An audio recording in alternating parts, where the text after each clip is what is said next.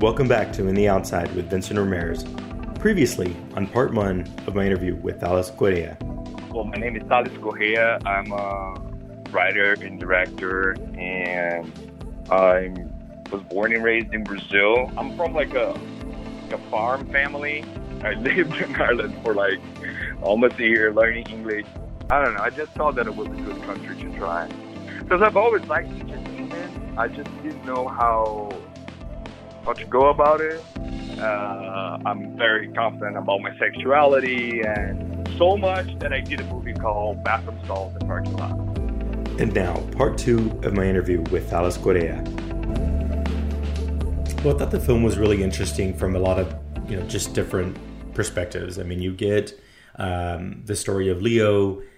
He's this guy that's really, trying to connect with this other person that he's, had a somewhat physical relationship with, but kind of at the same time, you kind of get this exposure of like different relationship dynamics. And you start really, seeing the perspective of Leo, who's looking for something other than just the physical side of things. He's wanting to have a relationship with this person. And then you start to really kind of wonder if maybe he's just looking for love in the wrong places, or just, or expecting it from the wrong, type of person. And then you have the other side that I was kind of, I think, in my head when I was watching the film was, is Leo just maybe infatuated? Maybe he's just, just easily falls in love and is just kind of, desperate a little bit from that perspective of finding that connection with someone. Or you get this other perspective of a relationship between him and his friends. They're hanging out with this one guy that is, I guess, maybe, supposed to be straight, but maybe kind of like questioning himself. And then you get the other friend, I think it's, I can't remember, it starts with a T, Toda. Yeah, Toda. And how their friendship kind of plays out. And I think at one point he says something like along the lines of, he's something like I'm a bear trapped in a Asian twink's body or something like that. And so, he's like a smooth Asian twink trapped inside a Brazilian bear's body. yeah, that's exactly what he said. That's pretty accurate description of, I think, how it portray that character. It's very good you brought that up because like one of the reasons we want to do this film is because like we want to bring topics that me and my friend, we talk about it, you know what I mean? And like why the reason why he said that, so basically what happened on the scene, they're discussing about being masculine and being feminine. And this character that we're talking about is a friend of Leo. His name in the movie is Donnie. And Donnie is just telling to they're walking out of the club and they're talking about how like what we're gonna do. Like we need to find we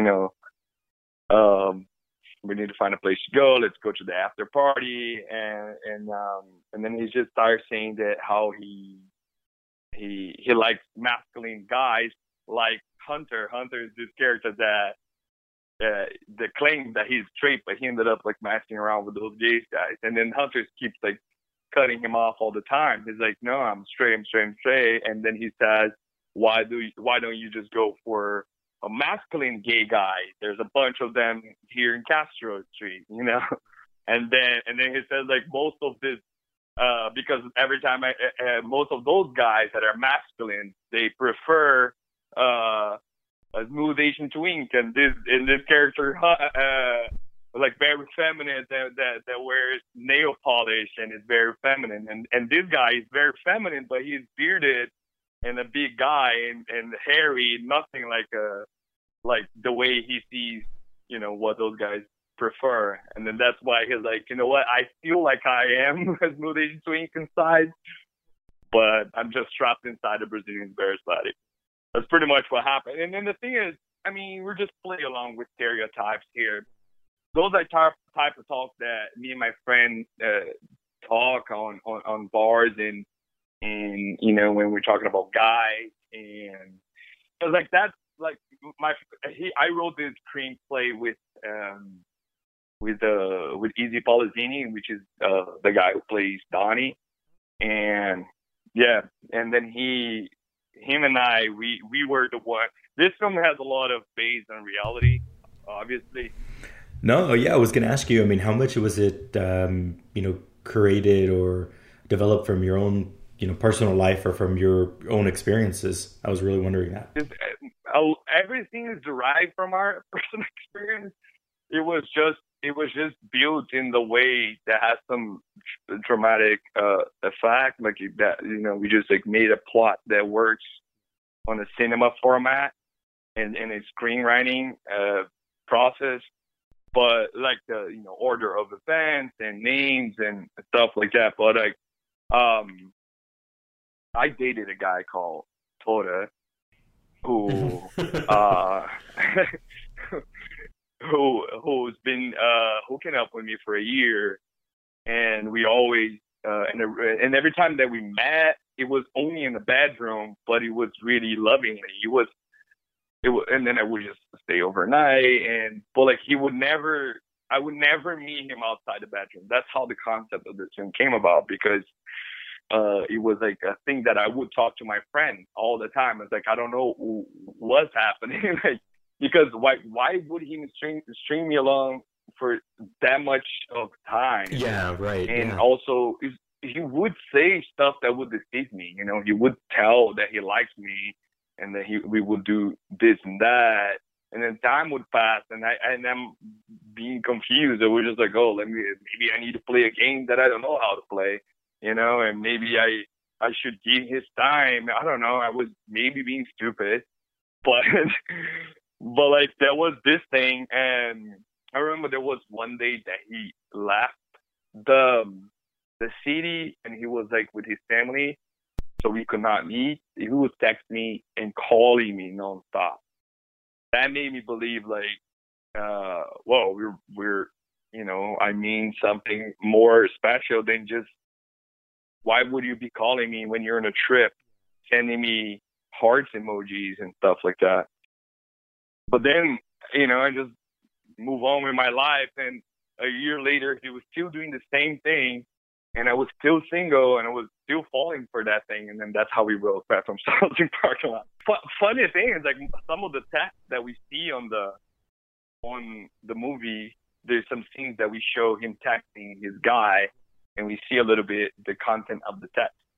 And it was taken from my real conversations with him. So like, oh, okay, yeah. So we were inspired by that. Hopefully, does he even know about the film? I mean, has he heard about it and seen it? To hear that. I mean, if my film blows up to the point that reaches him, I'm good. Like, if he stumbles by mistake, that'll be bad. But anyway, I just watched the film. It's going to be one click more that I'll get. I don't care. Oh, wow. But, so this is really truly based on one of your own personal experiences in your life. Yeah. And here's the thing, like, movie is perspective.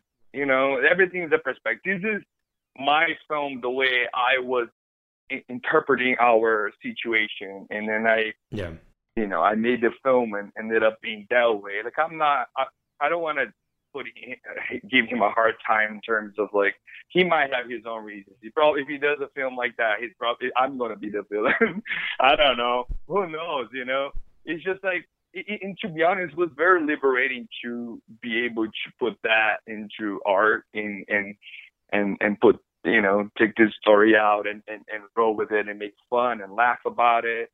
Because honestly, it was really heartbreaking for me. Like, we even have scenes that kind of demonstrate that, like some scenes that I try to kind of like portray the emotion that make me feel a little bit. Yeah.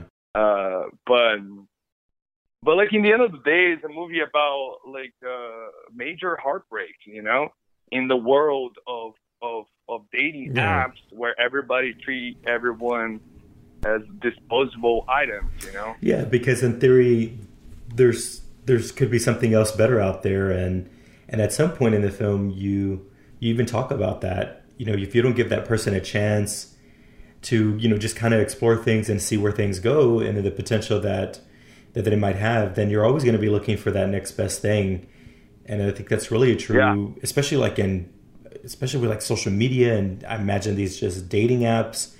There's just this constant exposure to this pick of people, and you might make connections with some people on physical level, and you might make connections with people and emotional level, and people are also at different places in their lives, and there's people that are just looking for just that physical one night stand, and there's some people that are probably really looking and wanting to invest in relationships. So I think it makes it really tricky. Yeah, I think it gets bad when somebody tries to deceive the other for their own benefit. For example, I meet somebody on the dating app. We just go hook up, nothing serious, and that's fine. There's nothing wrong with that, and we also argue that on the film. But if you start stringing this person along and telling that you like them, it's gay or straight. Straight guys do a lot of that with girls. Try to tell that I love you, but actually they just want sex, and then they treat that person really badly, but it still keeps saying they're like, oh, I'm sorry I had a bad day or whatever, but she just keeps stringing them along, and the person believing that oh no, he really likes me, and then in the end somebody's going to get a heartbreak because definitely that's where I think it gets wrong there. If everybody's on the same page, we're like, hey, what, I like you, let's just have this, and that's fine. But if you know that somebody's liking you more, then don't tell you like somebody if you don't. Why would you? Yeah, I mean, I definitely think I can relate to that, especially when I was a lot younger, and it can be a really difficult road to navigate, especially with if you don't have those things that just keep you grounded. And yeah, I mean, especially just keeping those things in check, and just making sure that I understand what my expectations are and what that other person's expectations are, and being able to have just that kind of conversation. So yeah, I mean, it definitely can be a difficult road to navigate. Yeah, if I see somebody and I realize they're really liking me, and I'm not that into, if I know that there's no future, and this person is really try. I try to be really careful, and I'm not going to use that person this is the person that I can use to do whatever I want.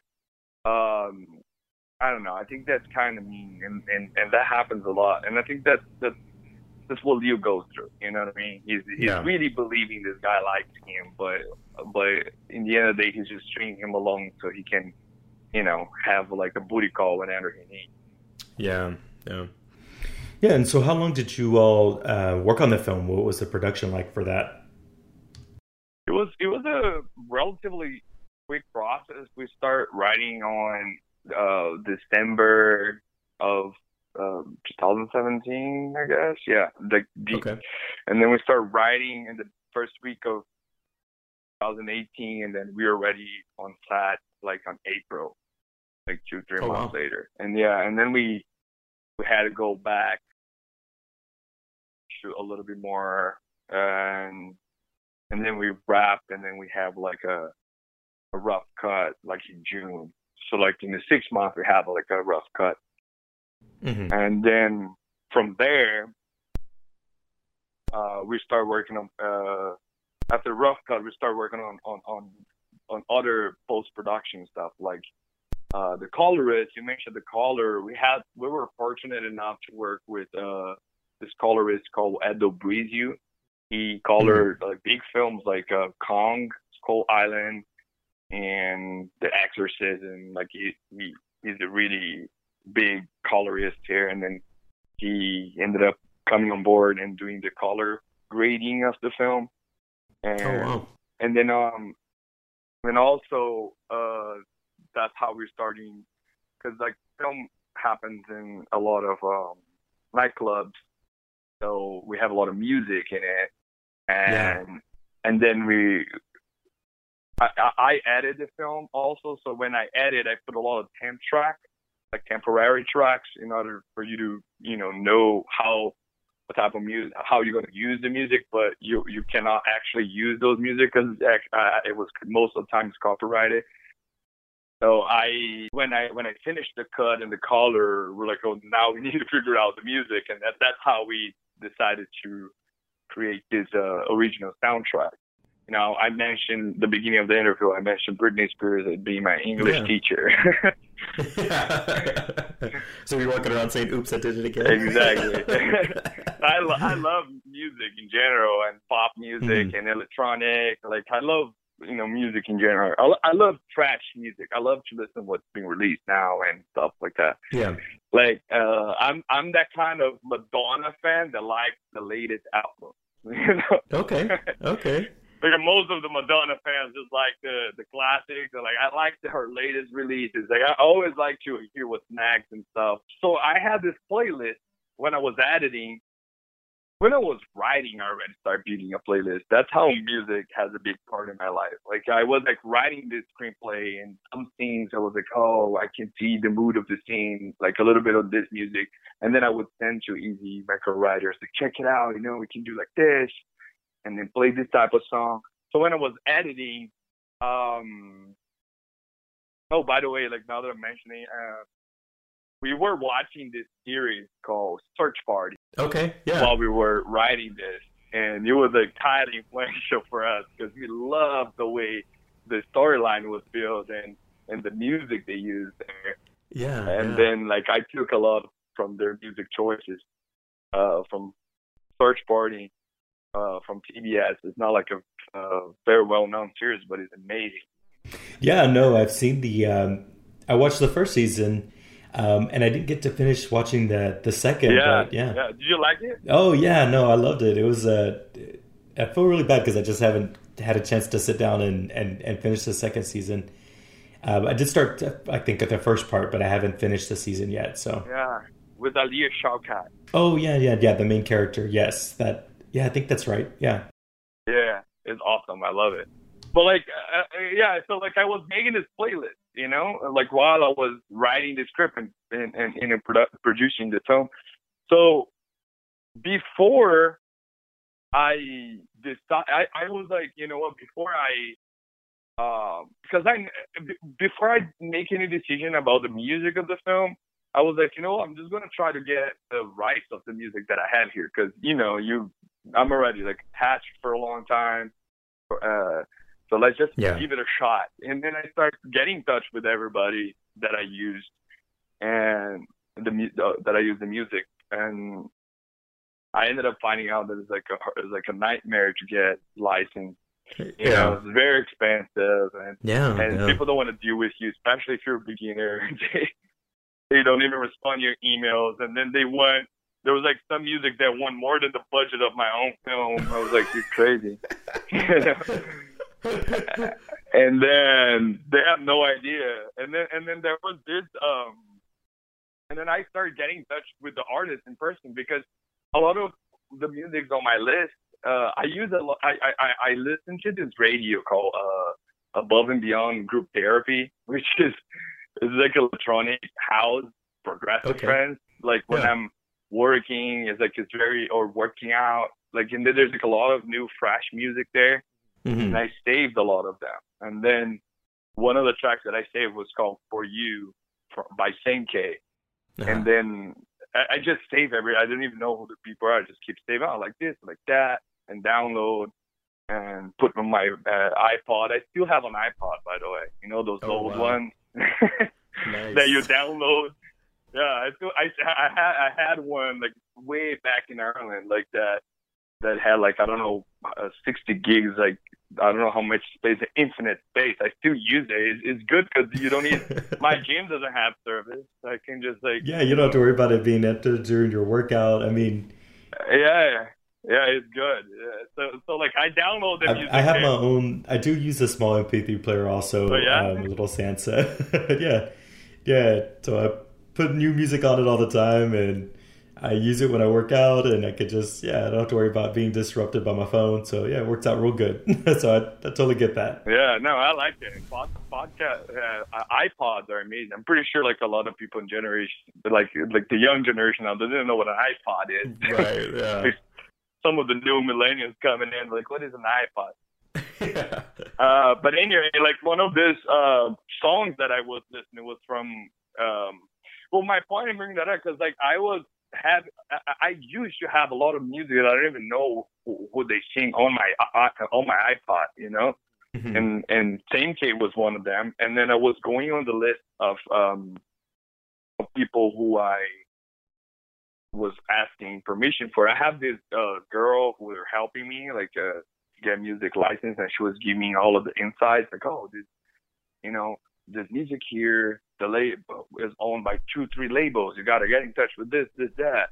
And then I you know, they had a list on all the music that I used, and then it's like the same case here. His real name is Dimitri Shemikin, and then who owns is Anjuna Beats and blah blah blah, like all those European labels. And then you got to get in touch with all of them. And then I was thinking, who is this guy? And I'm just gonna start researching, and there was like a very cute picture of him on Facebook. I was like, I'm gonna add this bitch. And then I add him on Facebook, and then I'm like, and then I know a lot of those guys, they're not very big. They're very talented. They have those labels, those big labels behind it, but they're still not. And then he's from Russia, same K. And then I was like, and then in my mind I was like, dude, I'm gonna tell him like how awesome would it be for like a DJ that is starting right now to be featured on a film, you know, even though it's like a small film, it's still like a different thing for them. I thought they would see the advantage of that. Yeah. And I had him on Facebook, and he was like so nice. And I sent him the scene, and he's from Russia. I was like, I'm giving like a blind shot here, like I'm gonna show like a gay film scene with his own music on. Oh wow. And by my surprise, he loved it. And then he said, like, I've always wanted to write music for film. Wow. I was like, let's do it, dude. Wow. And then I asked, initially I was asking for his song. I was like, oh, can you give me rights for that song for you? Mm-hmm. And then, like, check it out. I used it on the scene. And he's like, oh, that looks awesome. But, like, who owns the rights is the label, so. Mm-hmm. And then, like he couldn't do anything because the label owns it. And then he said, like, but I love your film, and I would love to write original tracks. I was like, you're going to write an album for me. And then that's it. And then since then, we started arranging to write an album. Then I got really excited because it was happening in the world that I love.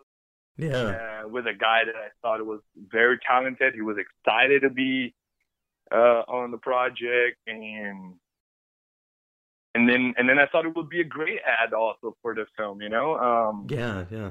Like my debut feature film is like a low budget, but it also comes with an original soundtrack. Yeah, and you've been promoting it as well along with the film, and you sent me the sample through so you sent me some samples of it through Spotify, and it's definitely really fits the mood of the film. I think it really complemented the film. When I actually watched it, I recognized some of the tracks, and it's definitely the type of music that I think that you would hear in a club, or I think it fit the tone of the movie really, really well. So that's pretty crazy that you made this connection with this DJ that was on the other side of the world for you. We were working from Russia, 12 hours apart from LA. We were working directly from. It was crazy, and it's on Spotify. Whoever's listening, if you want to check it out, just go to Spotify, type "Bathroom Stalls and Parking Lots" is the name of the album, and the artist is Same K,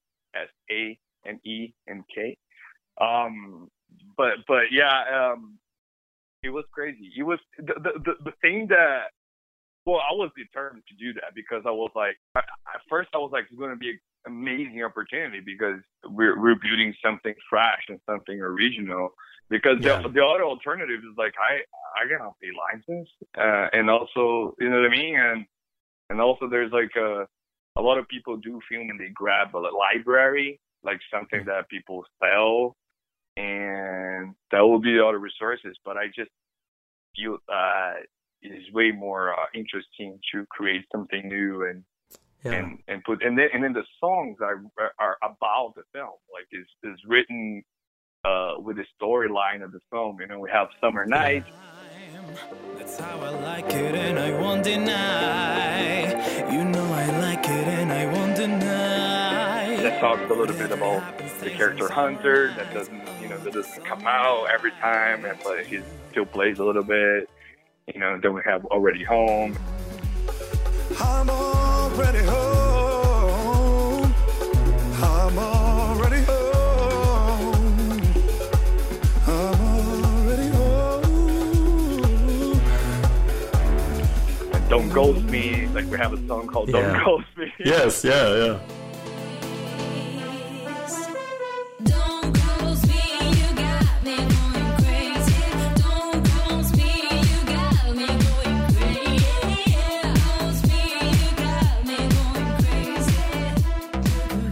And Intimacy, I think, is one of the other tracks that I heard.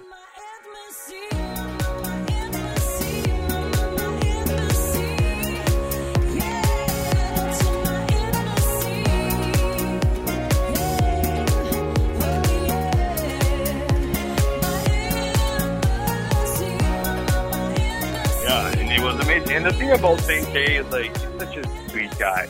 Is this straight, by the way? Whoever's looking him up, like, just calm down.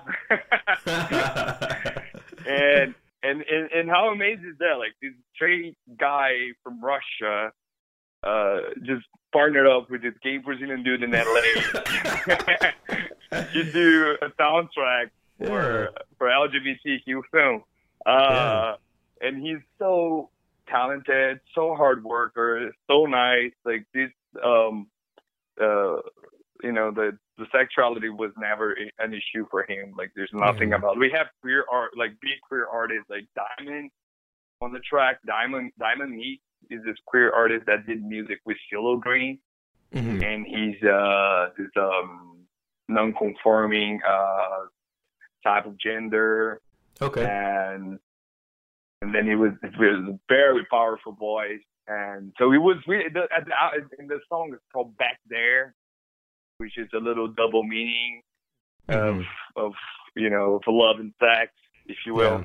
But so the daring album, the daring music, like the way the film is presented, and like you have this guy from Russia, in Russia, in a small town in Russia, produced this album with us. It was amazing. It was very special. Yeah, that is awesome. Very, very cool. Bathroom Stalls and Parking Lots, available on Spotify for streaming.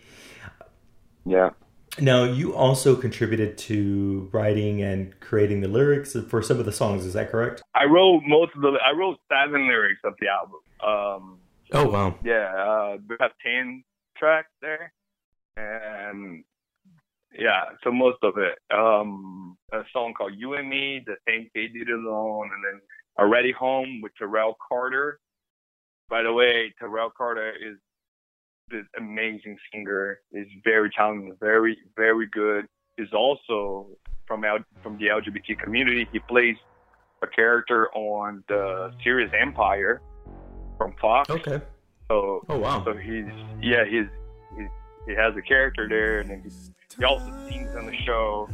You can look him up. He's awesome. Terrell Carter.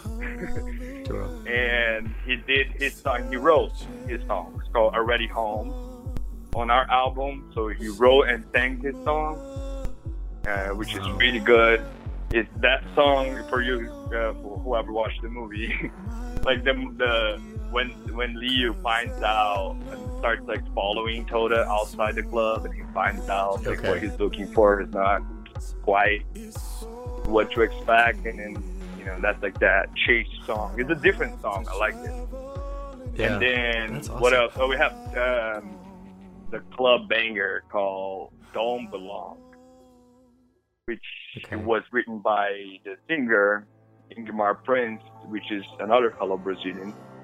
And it's funny because this song Don't Belong, he is also straight, and it touches a lot about, you know, don't belong, about feeling that you belong in the middle of a crowd of people. It can be very, you know, it can be, the theme can be related to coming out and not being accepted, but it is also straight. So it's interesting, like how like everybody came on board on this project, talking about, you know, LGBTQ issues, but even straight people came to collaborate. Yeah, you had such an interesting mix and dynamic with this film and writing and directing, acting, music producing. I mean, you really invested a lot into this film, and I think it shows. I think it shows in a lot of different ways. You're very multi-talented individual. Oh, thank you. I appreciate it. I can only imagine the work and time that you spent, you know, working on this film and working on all the different pieces of it. And I was wondering about like when its final release, because I think you had sent the music information or the music samples to me first, and so I wasn't quite sure when the film would be released and what the timeline of those kind of things would look like. Oh, you didn't know it was ready? Well, didn't quite know. I think you had just been posting about maybe some sample, or you had been posting with the previews, and then you sent me the music, so I wasn't quite sure of like your distribution plans. Yeah, and a lot of people get confused. Well, usually when films release an album, they release with the film or after the film is released, and I did the opposite. I released the album first. And I think the music can even because I think I listened to the music before or looked at the album. I listened to the music before I watched the film. Excuse me, and it was. I definitely was like, oh, I recognize this music in this movie, you know. So there was a little bit of familiarity that was kind of almost comforting from a viewer standpoint. Yeah, I wanted that. That's exactly what I wanted to happen. I wanted because I feel that there's that thing about like, oh, you're going to be in the world of the film, but also we did such a realistic film that like knowing the music beforehand and then you watch the film, it reinforces the connection to reality that the movie is trying to make, and also. I love watching a film and then it plays a song that you like and then you know, like you give that reaction that you just gave, like, oh, I know that song. Like it's a feeling that I was trying to achieve on the film too. Stay tuned for part 3 of my interview with Alice Correa, and don't forget to subscribe to Any Outside Podcast and share it with all of your friends. Like growing up in Brazil is like a different country when it comes to sexuality. So like when I was growing up, I experimented a lot, even with friends in college. And the funny thing is, like, even though we experimented between boys, we consider ourselves virgins. I felt that it was like a common path for everybody. Like, oh, we might experiment here, but like there's a certain age that you got to start getting girls.